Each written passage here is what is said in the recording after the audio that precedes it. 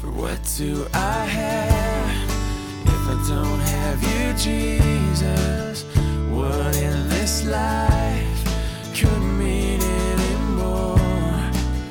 You are my rock, you are my glory, you are the lifter of my head. Hi, and welcome to the Rock Podcast. Nehemiah has quite a task in front of him, and it's very insightful how he prepares to do the work God has called him to do. Now let's join Pastor Ross with a message entitled Preparing to Rebuild. Alrighty, are you ready to get started again? Pick up where we left off, Nehemiah chapter 2. Nehemiah chapter 2. Learning a lot. Personally, I love the book of Nehemiah. It talks about what we should be doing with our lives, building the kingdom of God all around us, the lives of brothers and sisters in the Lord. Let's pray together. Heavenly Father, we thank you for your great love and the wonderful power of the scriptures, Lord, to change us and to mold us into the people you have destined us to become. So we pray, Father, for willing hearts and to cooperate with the truth that we're learning and put these things into practice so that we could be a blessing and reach our fullest potential in you. In Christ's name, amen. So we've all heard the insult said about believers. He's so heavenly minded that he's no earthly good, right? That's describing a person who has lots of spiritual zeal and excitement, but somehow it doesn't translate to practical matters. And instead of being a blessing, they are more of a bother. And this coming Sunday, actually, the Apostle Paul, through the Holy Spirit, is going to address a small group like that, hanging out at Calvary Chapel, Thessalonica. But that's Sunday's shout out. But tonight, here and now, Nehemiah chapter 2, we're going to meet a guy who's very heavenly minded. And because of that, he does a whole lot of good.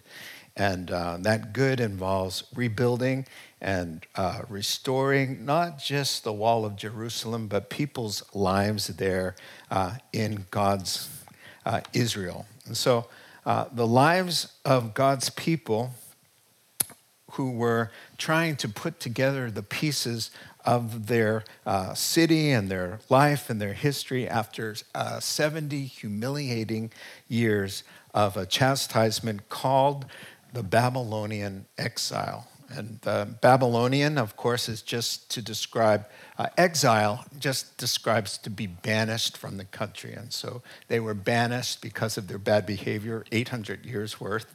And so they were exiled, and Babylonian for the description of the movers involved, who brought the moving vans, and that was the Babylonians. And they came in with moving trucks and did the deed of taking the Israelites all the way to Iraq. Modern day Iraq is Babylon in the Bible.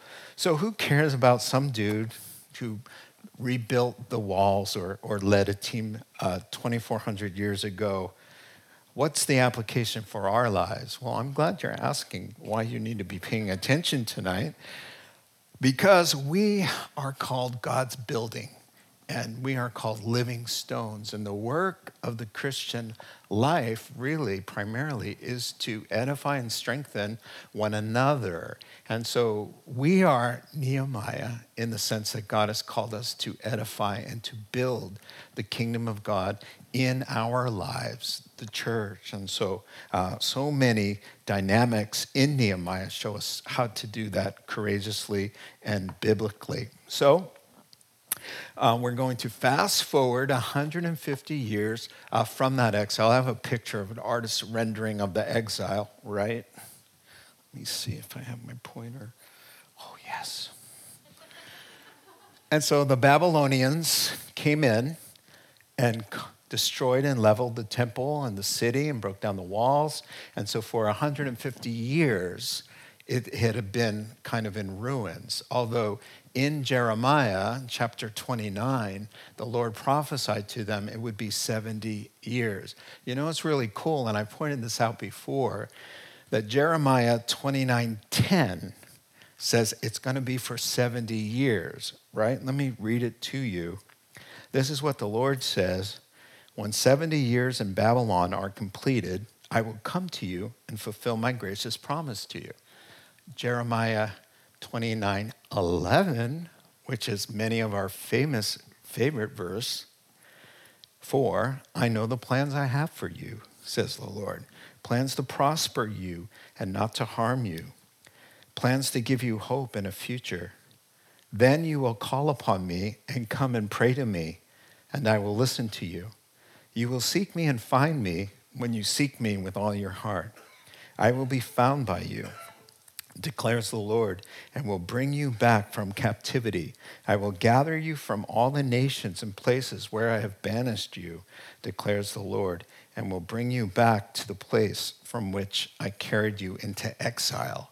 That's the context of Jeremiah 29:11, is that as they're leaving, Jeremiah is saying it's going to be 70 years. Well, fast forward now to 150 years from this sad day, and then you'll have Nehemiah leading the way. Ezra started after the 70 years. Ezra led the first team back. There were 42,360 Jews who went back with Ezra. And the reason we know that is because it says that in Ezra chapter 2 and verse 64. Ezra's job was really to get the temple up and running, but there's still opposition and the walls trying to go up. But in Ezra chapter 4, it keeps coming down, and they burned the gates down again. So they tried a rebuilding, and it's not working. And so 13 years after Ezra and his efforts, then Nehemiah now, it's his turn. And so we started to learn about how that burden came to Nehemiah's heart. I think I have a map of where we're talking about. See, they took them to Iraq, but they ended up dispersing all the way to places even further, to Iran, down over here. And that was called Persia. So that is where this story is taking place, where Nehemiah is the cupbearer to the king there in Persia. And so that's kind of where we left off. And so things had to change. Things were not going well. 150 years. They just couldn't get it back together again. And so God started to move. And you'll recall how he did that. Enter a Jewish wife for the Persian king, right? So she wins the beauty contest. This is Esther. And then a new Jewish prime minister over the entire kingdom, right? And so a new heavenly minded Jewish cupbearer to that same king. So now we've got, let me show you the Persian Empire. The King Artaxerxes, Esther's husband, rules this. He's in control. And the Jews just can't get it back together. But now, the king who rules 2.5 million square miles has a Jewish wife he adores, a Jewish prime minister that he depends upon to run what you're looking at. His name is Mordecai, who is Esther's cousin, and a Jewish cupbearer who hands him his wine. So it's his wife, his right-hand guy, and the guy who gives him his wine. They're all Jews. You know, he's surrounded, all right?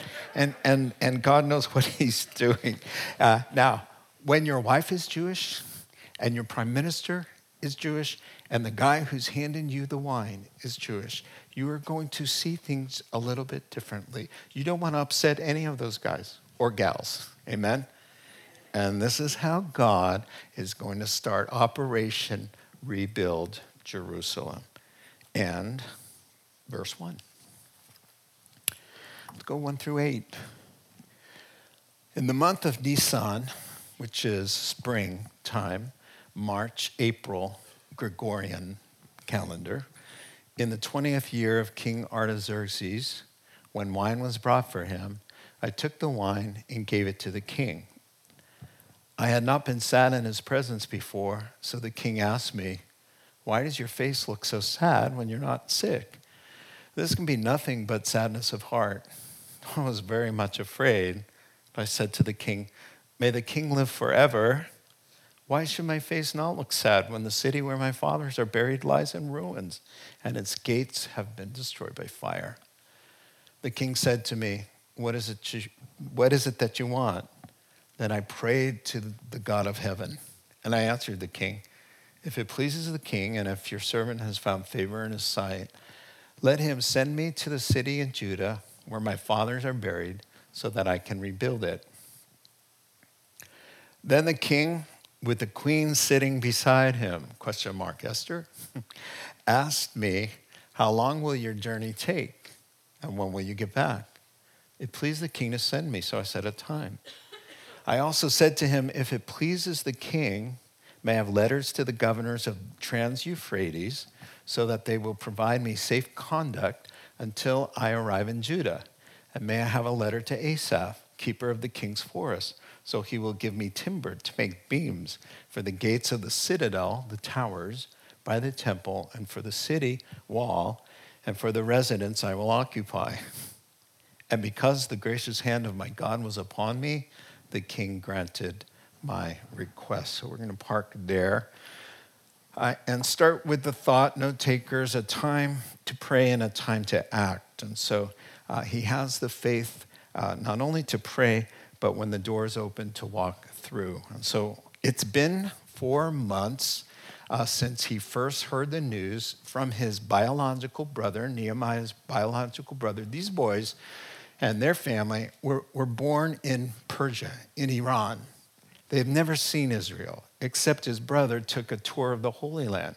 So he went on a tour and he came back and he told his brother the devastating news. They're gaping holes.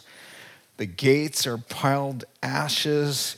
We're a laughing stock there. And so, all things Jewish, especially in the Old Testament, intersected in Jerusalem, right? You can't be a good Jew and you just feel you're displaced. They're living in pagan Iran, where it's very hostile to the Jewish faith. And so they're humiliated, their nation, their language, their people. And so Nehemiah just gets a burden. And so it's been 4 months of prayer. Chapter 1 was just anguish and just seeking God's heart. God, what do you want me to do?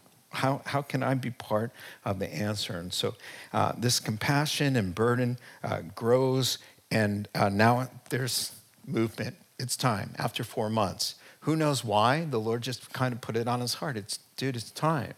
You've been praying about this for 4 months. And so watch out for that "I'm praying about it" excuse of not moving. A couple of Bible heroes fall into that category. They've had struggles with that. Moses, remember in the Exodus, he's praying, what are we going to do? Egypt is bearing down on us. It's a dead end. And the Lord says, what are you doing on your knees, man? Get up and go forward. That is just a classic line. What are you doing praying? It's time to move now, right? He told Joshua the same thing.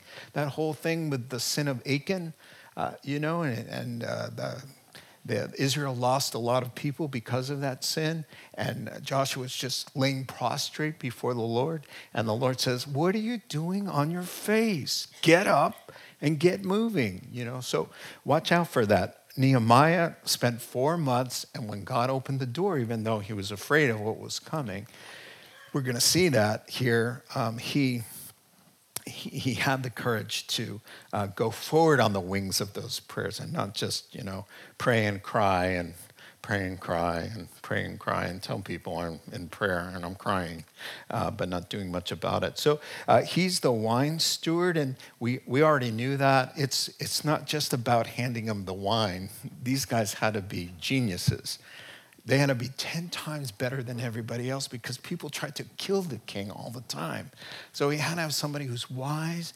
One of the qualifications was that he was handsome too. You don't go into the king's presence with any kind of problem, or you had to be easy on the eyes and easy everywhere else. You had to be loyal. You had to be smart. And this guy really stood out. And so he arranged the food and the wine department and protecting the king. And since he was at all the meals, they became friends, of course. And part of the requirement of the wine steward was that he could be an advisor to the king. So he's no ordinary, he's not a butler. All right, this dude Nehemiah has his act together. And so the moment arrives. I guess it sounds like a festival time because half the commentators say it's somebody else. Half the commentators say, of course, this is Esther. Of course, why else is he's going to be looking over at his wife, and his wife's going to be making eyes at him like, honey, you want to help this guy. Now, Nehemiah lets us know, and he prefaces the verse there, just getting started at verse 1. He says, just so you know, I never as much as frowned in the king's sight. Why? Because that's royal protocol. You do not go into the king's presence with your own problems, especially if you're the wine bearer. You're the good cheer guy. You don't come in with problems. You come in with, hey, good cheer. Relax and enjoy. Here's some entertainment. You don't come in with your own problems and your depression. And so I read somewhere also that they would cover their mouth with their right hand to go into the king's presence, lest your breath be less than perfect. If it offend the king, he could just say, you know what? That's the kind of pressure that we're talking about that makes Nehemiah say, I was deathly afraid when this started to happen. So verse 2 there, he just decides, he's not going to put on an act anymore. He's just going to see if this king notices that he's depressed, even though it could cost him being banished or even worse, depending on the mood of the king. And so he's just going to act as how he feels. So he starts thinking about it in front of Esther and in front of the king. And so the king bites on the bait, right? So he's not putting on any show. He's just he's not doing the social thing of faking when you're hurting so that nobody knows. So he's not going to fake anymore. So he's thinking about it in the king's presence there. And here we go. The king bites and he says, Nehemiah, you seem down, man, depressed, and you're not sick. So what's going on? You're unhappy on a happy occasion. Explain. Oh, there was no please. This guy's in trouble and he knows it. And he says, a terrible fear came over me. In the Hebrew, that's very strong. It's like he was terrorized. It gripped him. He understood for a few reasons he's terrorized. Number one, too late to turn back now. It's out. And he's got this whole agenda of what he wants the king. Not only is he going to break royal protocol in coming in with his own problems and a party night, and he's going to say, hey, yeah, oy vey, I've got this problem, my people, and all of this. It could get him in a lot of trouble. But then look at the list he's going to ask for. He's going to ask for a leave of absence. He's going to ask for financial support. He's going to ask for letters of recommendation. He's got a list a mile long. And so, he says, I was terrorized when he noticed. It worked. I was kind of hoping he would say something. And when the door opened, I was like, it's time. Here we go. And so he's going to lift up a prayer. He prays, quickly. He had already prayed for 4 months, but then a quick prayer is going to go up. It says a happy heart makes the face cheerful, but heartache crushes the spirit. And so he just let a little bit of that come out. So verse 3 here, Nehemiah responds wisely and courageously, and he says, I look at this and say, Lord, when I'm in a tight situation, a fearful kind of conversation, what is good wisdom. And number one is affirm the person. It's always nice to say something sweet and affirming and uplifting before you drop the bomb, all right? So he says, amen? That's so true. Don't sit somebody down and just rip them apart. Let them know, 5 things you appreciate about them, 3 ways that you're really working well, And now can we talk about something that is a concern? That's smart. So he says, "Oh, King, live forever." What's he saying? He's saying, I'm submitted to you in your reign. I'm loyal, true to the end. It may be a long reign. This is nothing personal, all right? Because he's the dude who stopped it in Ezra 4. Artaxerxes is the king that got behind the attack on Jerusalem to level it to where it was again. They were building up, but Artaxerxes in Ezra chapter 4 is the dude who said, stop them, they're rebelling. Well, in Ezra chapter 6, in between 6 and 7 and 8, he marries Esther. So there are things that are changing. So there's a lot of tension in the room. He's asking this guy who was the king who put the stop on the growth and of the rebuilding. So here we have number 2. I really like how he doesn't mention Jerusalem. So he starts off just shooting for the heart, finding sympathetic commonality, right? So he doesn't want to step on an emotional landmine. So he's not going to bring up Jerusalem, right? He's going to say, well, of course I'm sad. The city, no name. He doesn't say Jerusalem ever. The city, but he's going to get it. The city where my parents and grandparents are buried is a garbage dump.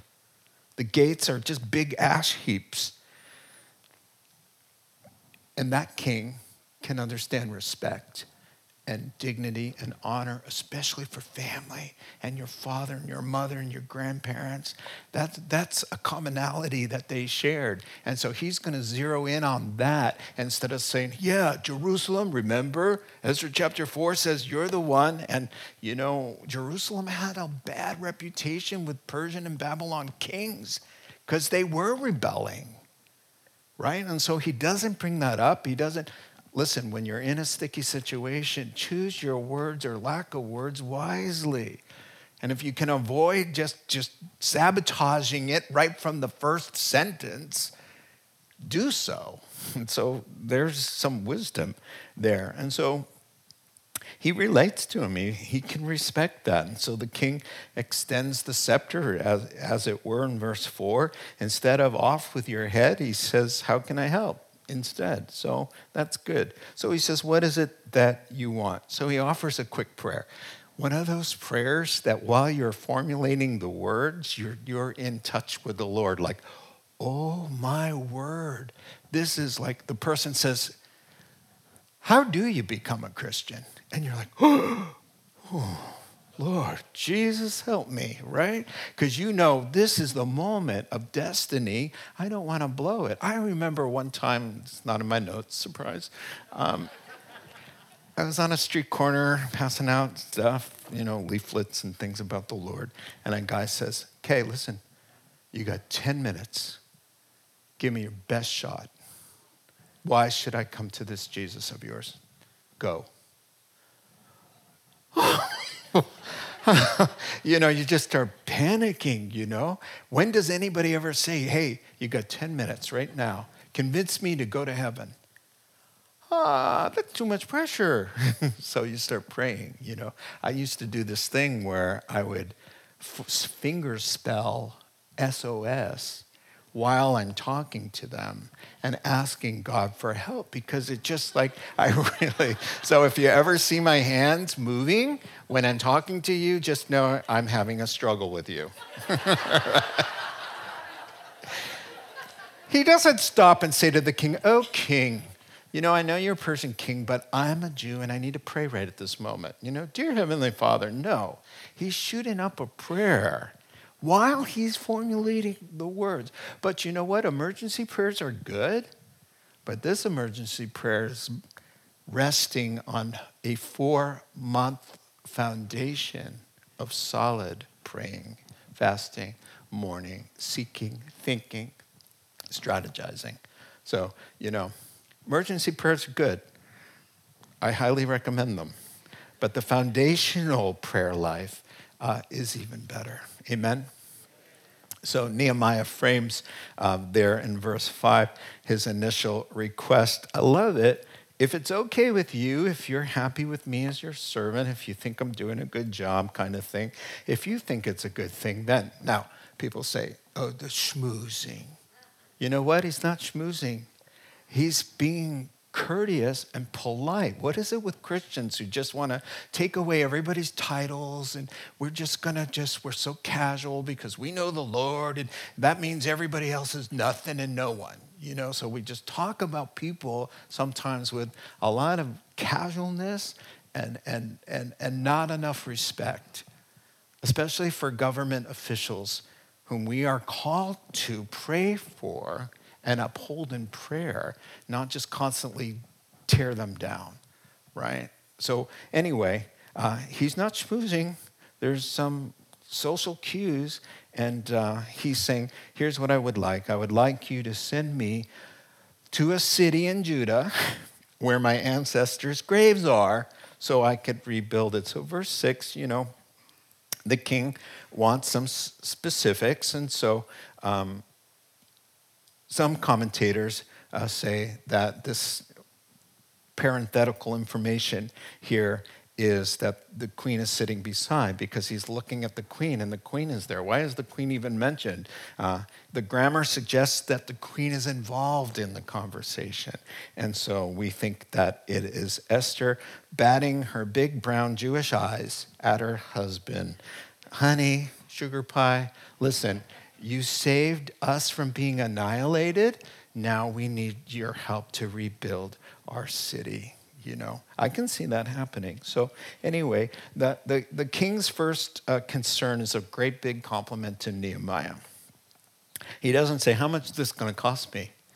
He says, how long will you be gone? Because I need you. I need a guy like you. Your work ethic, your attitude, your loyalty, your dependability. This should be the story of every Christian worker. Every boss should think of your dismissal or your getting a different job as a nightmare. Because who is going to fill your shoes? Because you're such a blessing. You're such a help. You're such an asset. That's his first question. How long am I going to be without you? Wow. That's a beautiful thing. The quote here, all believers should by their work ethic, good attitudes, and dependability be indispensable to their bosses and company, and as such leave a big gaping hole as they vacate their position. So he says, listen, he was favorable, so we set a time. Now, he's going to end up there 12 years. I don't think he said 12 years. I think he said, it might have been a couple years, maybe a year and a half, because it seems like he goes back and forth. It's hard to say. But it was something diplomatic that gave him some wiggle room. I'm sure he didn't say a decade plus 2 years, Anyway, he's got 7 through the end there. He's requesting, listen to his list. Number 1, what is it that I want? I'll tell you. I'm requesting you to subsidize my trip to Israel. I'm requesting a leave of absence. I'm asking for letters of safe conduct through travel through dangerous territories. He wants a letter to the National Forest Ranger Superintendent, so that he can get lumber for what? For his own house, too. To build the gates, and he says, I'm going to have a house to live in, too. So I'd like you to sign there and just say, hey, give him the lumber that he needs, No wonder the guy was terrorized, right? And so verse 8 is going to say, because God's gracious hand was upon me. Beautiful. Because God's gracious hand was upon me. I have felt that for 36 years, when things are going well and when things are not. I've just felt like, wow, why me? I was just heading right off the cliff without any love in my heart for God or the things of God. And he just caught me. He just intervened. The gracious hand of God. I just like sitting, reading my Bible, drinking a cup of coffee, and just feeling the gracious hand of God is upon me. Why? There's no, it's gracious. Just stop and enjoy that the gracious hand of God selected you before the foundation of the world, that you would select him. And the two things have come together in the gracious hand of God, despite whatever's going on in your life, headaches included. He is upon you in ways to bless you. And so the king's heart is like a stream of water, which God directs the flow, right? That is Proverbs 21 and verse 1. And so God is directing King Artaxerxes through a few Jewish close allies there. But despite God's gracious hand, there are still bad guys to deal with. And so we're going to take a look at that now. Let's go on to 9 and 10.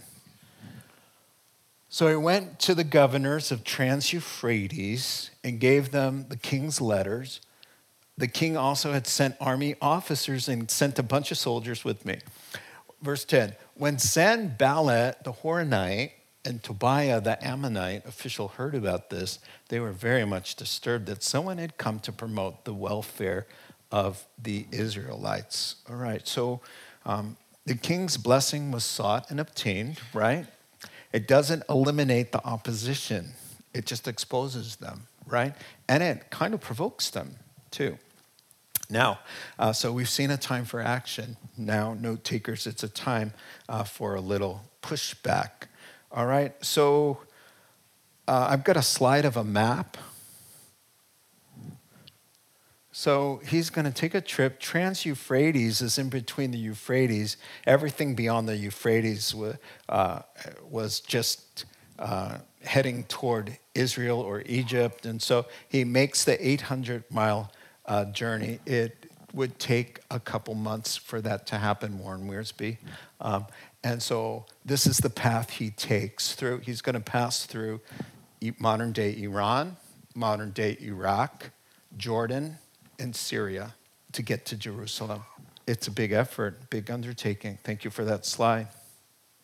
Now, no one rightly does anything to advance the gospel or the kingdom of God without a little pushback from the opposition. Now, you know what's interesting? He didn't ask for armed guards to go with him, but the king throws that in as well. So that's rather nice. Now, compared to Ezra denied an armed guard accompaniment. He said, I don't need that because that will compromise my faith in God. God will protect me. I don't need the soldiers. So when Ezra went back, he said in Ezra chapter 8, I'm not taking the soldiers. I don't need military help because that is against my conviction in my trust in God alone. And here you have Nehemiah, who's totally different philosophy, a different time, right? And he's accepting it and trusting God through those soldiers. And so I just see, God shapes and molds men and women of God differently. There are philosophy of ministry styles that are different. There are several evangelical churches in Santa Rosa, and we're all very different, right? I wouldn't say one style is wrong. Are you going to say, Ezra's right and Nehemiah's wrong? They go about things very differently, both of them, but God uses them both. If it's a question that you can look at in the Bible and say, no, well, that's one thing. But if it's a question of whether you should take the soldiers or not, God spoke to Ezra and said, I've got this. You don't need them. But he did speak to Nehemiah and say, it'd be best that you take them. So That's the difference between religion and relationship with God. Religion is you'd always have the thou shalt or thou shalt not. It's pretty easy, religion. But relationship actually requires a relationship of communication with God, and you have to find out from God, God, in this situation, what would you like me to do? And so, introducing the devil's pawns here, they're going to be thorns in the flesh, Sanballat from Moab, Israel's avowed enemies, and Tobiah from Ammon. So Moab and Ammon, Sanballat and Tobiah, are both Gentiles, and they are both from modern-day Jordan. And yes, the word Sanballat means the moon god has given life, and Tobiah, his junior colleague, means God is good. But it's a Hebrew name. It's kind of like Osama bin Laden, if he wanted to come to America and change his name when he was alive, he'd change it to Mark Anderson, to help everybody just feel more at home or safe. And that's kind of what he's doing, because Tobiah means God is good, right? But Tobiah is the bad guy, and he's a Gentile, and he doesn't want to help Israel. So that's just a ruse as his name. So in charge of Judea are these two bad boys who are threatened by Nehemiah's coming, right? Why are they threatened? Well, number one, they're going to lose their position probably, and their status is threatened. And so the chief political opponent are these two guys who are going to give Nehemiah a run for his money. So they're very much disturbed because they feel like they're going to lose their position. And also, listen, notice this. If someone's coming to promote the welfare of the Israelites and you want to promote the welfare of the Israelites, then you should be overjoyed, right? But they're very disturbed when they hear there are guys coming to help Israel. Why are you disturbed? Because actually you're not for the welfare or the well-being of Israel. So these guys, plus one other guy, his name is Geshem. We're going to meet him later. He's called an Arabian. Geshem means bulky, so whatever, I don't recommend that as a baby name, You're just calling the kid fat, These three guys are going to be thorns in Nehemiah's side, but they're not going to be able to be successful about it. So let's get going with 11 through 16. Nehemiah's in the promised land and time to check things out. I went to Jerusalem, and after staying there 3 days, I set out during the night with a few men. I had not told anyone what my God had put in my heart to do for Jerusalem. There were no mounts with me except the one I was riding on. By night, I went out through the valley gate toward the Jackal Well and the Dung Gate, examining the walls of Jerusalem, which had been broken down, and its gates, which had been destroyed by fire. Then I moved on toward the Fountain Gate and the King's Pool, but there was not enough room for my mount to get through. So I went up the valley by night, examining the wall. Finally, I turned back and re-entered through the valley gate. The official did not know where I had gone or what I was doing, the officials, because as yet I had said nothing to the Jews or the priests or the nobles or officials or anybody else who would be doing the work. So a time for action, a time for some pushback, and now a time for quiet restraint and some self-control.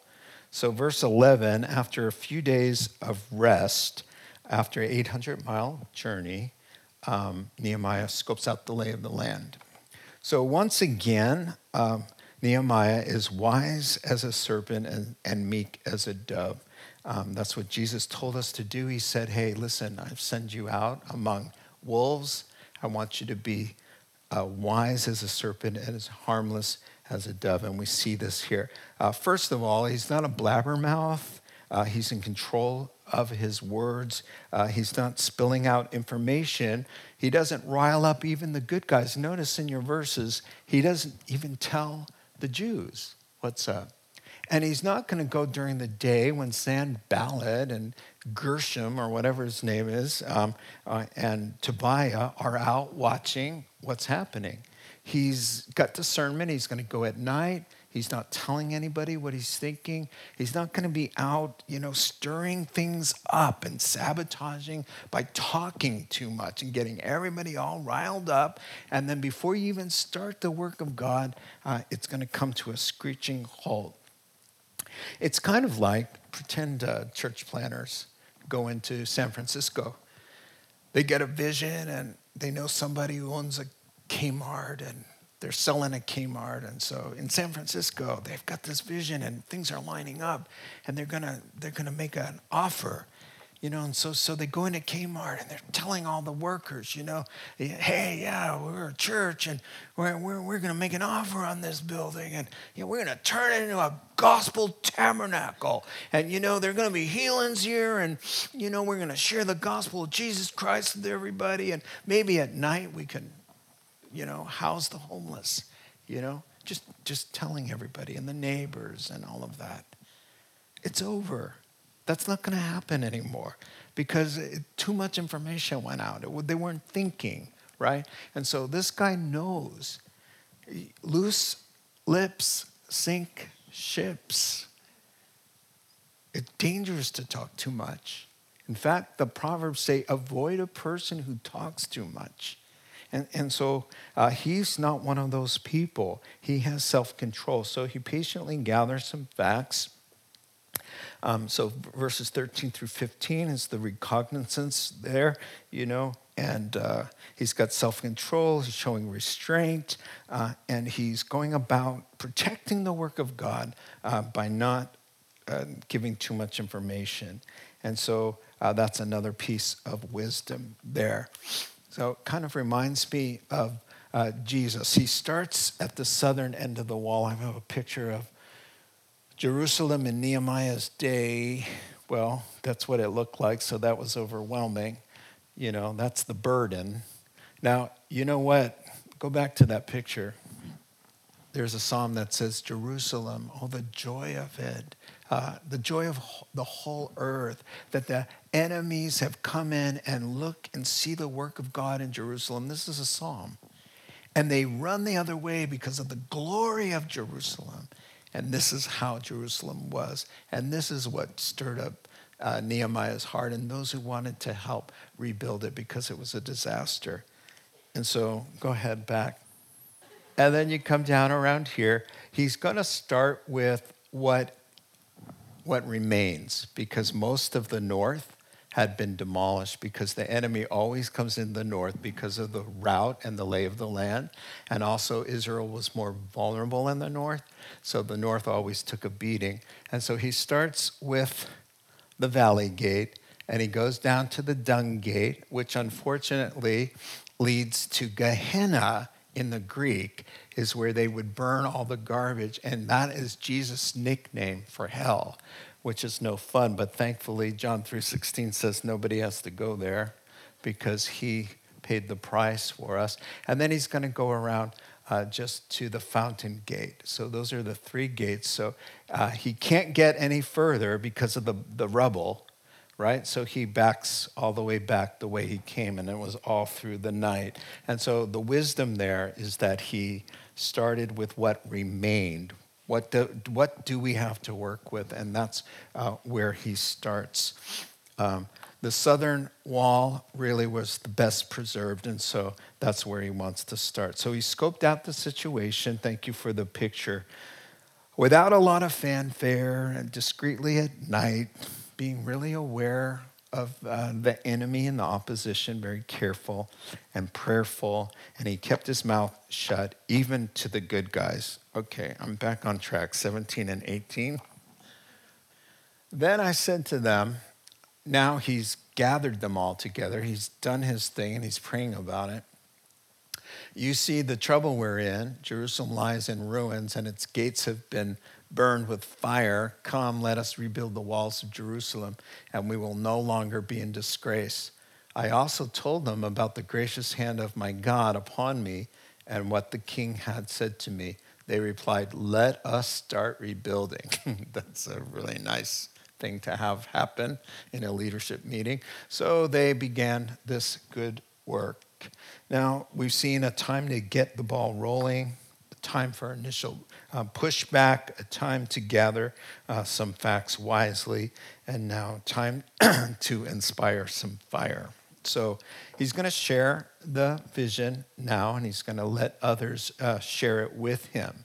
So number one, he states the sad facts as they are. Number two, he calls them to do something about it. And number three, he provides inspiration for the motivation to do that. Now, to all the religious leaders and the officials and the nobles and the influential Hebrews, comes the first slap. He has to say something very negative. He says, he doesn't say, hey, it's not so bad. The initial face slap always has to sting a little bit.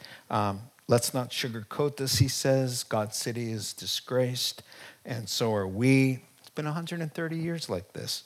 We're in a world of hurt. We're in a real mess. The gates are ash heaps. The walls are rubble. So he starts with the honest facts, as sad as they are. Then he moves to verses 17. Let's fix this. We, right? So he doesn't say, it's not about them. It's about us and we. So let's get rid of the shame and the fear and the poverty and the insecurity for God's sake and God's people. So ultimately, verse 18 is testimony time. So he's going to say, listen, this isn't my idea. He doesn't want them to say, we've been trying for 130 years. It's not working, right? We've heard this before. Where are we going to get the money? How about the permits? There's none of that, because he says, listen, I want to tell you, God has put this on my heart. Let me tell you, I was back. I was serving the king. I went in to see him, and Queen Esther was there, and there was just a miraculous thing that God did. And he's giving the testimony, and it's inspiring their faith in the Lord. God is calling, he's saying, and in keeping with the scriptures, God will enable, God will empower. It's our moment. And their response, finally, the Jews are doing something right. They say, yes, let's do this together. So all of his praying and his mourning and his wisdom, his courage, and his vision are rewarded. So God's at work in this guy, and they see that, and they're catching the vision. All right, let's finish up 19 and 20. So, but when Sanballat, the Horonite, Tobiah, and the Ammonite official, and Geshem see that name? That's really bad. Geshem the Arab heard about it. Little typo there. They mocked and ridiculed us. Surprise, I can't believe the world would mock the people of God. What is this you're doing, they asked. Are you rebelling against the king? I answered them by saying, the God of heaven will give us success. We, his servants, will start rebuilding. But as for you, you have no share in Jerusalem or any claim or historic right to it. I really like Nehemiah. So he's inspired them with a little vision, and now God and God's team has begun to move, and the devil and his team are doing a counter move as usual. All right, so these are the human faces, but behind the human faces, of course, is the powers of darkness. For our struggle is not against flesh and blood, but against the rulers, against the authorities, against the powers of this dark world, and against the spiritual forces of evil in heavenly realms. And so these three guys are going to be thorns in Nehemiah's flesh the whole time, but God's going to use it really to glorify himself. Now, the strategy of the bad guy is the same as it is today, not much new. Strategy number one, intimidation, mocking, ridicule, and insults. So, they start mocking. Hey, okay, you're going to start rebuilding. Hey, did you hear the one about the Jews trying to rebuild the city on their own? After 130 years, those Jews don't learn a thing. What are you guys going to do? One rock, 2 rocks, 3 rocks. Where are you going to get your permits? Where are you going to get the shekels? You guys make like 3 shekels a month, you know? How are you ever going to pull this off? Oh, that's right. You've got God on your side. And, you know, you're the chosen people and you're king's kids and all of that stuff. So they're just going to town with all of that. Now, believers have to just accept that that's part of the calling that we have. Along with the love and welcome of God comes the disdain and the scorn of men. And that's just the way it is. And you know what? Jesus on the cross, hey, you who said, oh, destroy this temple and you'll rebuild it in 3 days. Come on down now. We'll believe in you now, buddy. Come on down. Mocking. He saved others. He can't save himself. That's what the world does to God, to Christ, to the Word of God, to you and to me. And that's just part of what we have to accept. And you know what? If it means bearing the insults that fell upon Jesus, I'll gladly accept that as a compliment, actually. Strategy number 2, slander and fear. So they're going to impugn their motives here. What are you guys planning to rebel? You know, because you're building up the wall. So we're going to start those lies going, and we're going to send a message back to the king. You know, you sent this guy, but you know what they're really planning to do? They're planning to rebel so that they don't have to pay taxes anymore and all of this. And so one writer said, you'll never do anything significant for the Lord if you're easily undone by people mocking you or making up lies about you. So like Nehemiah, you got to expect that. You kind of ignore it. You kind of deal with it accordingly, but you don't let it get to you. Nehemiah kind of sidesteps it, as you see in your verse. And he says there in verse 20, here's how I answered those clowns. Number 1, he says, God, who rules in heaven, will make us successful, period. Number 2, we are his servants. We're going to stay focused and do the work that he's called us to do. And we will do it, and we will be starting soon. And number 3, by the way, all 3 of you, Sanballat, Tobiah, Geshem, Mr. Bulky, you're all 3 Gentiles. All 3 of you are uncovenanted, disgrace Gentiles. You have no claim here. You have no authority. You have Jewish names, and you're here over us, reigning as occupiers, but you have no right to tell us what to do. This is our covenanted land. We are doing God's business. We are his people, and you are uncovenanted Gentiles. So you have no say. All your input is very insignificant, because you have no historic claim here. You know, you belong to the people God took away. They're Canaanites.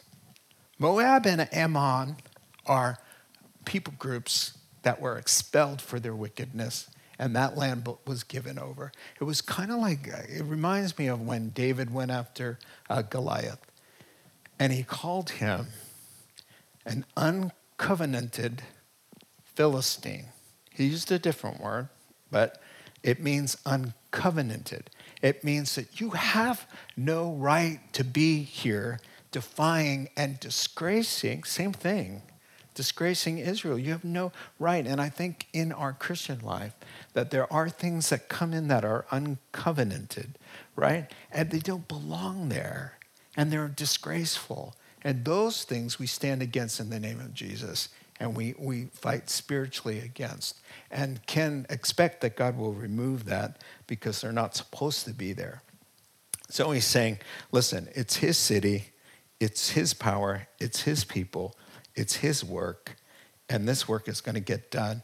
And the 3 of you outsiders lack the authority to do anything about it.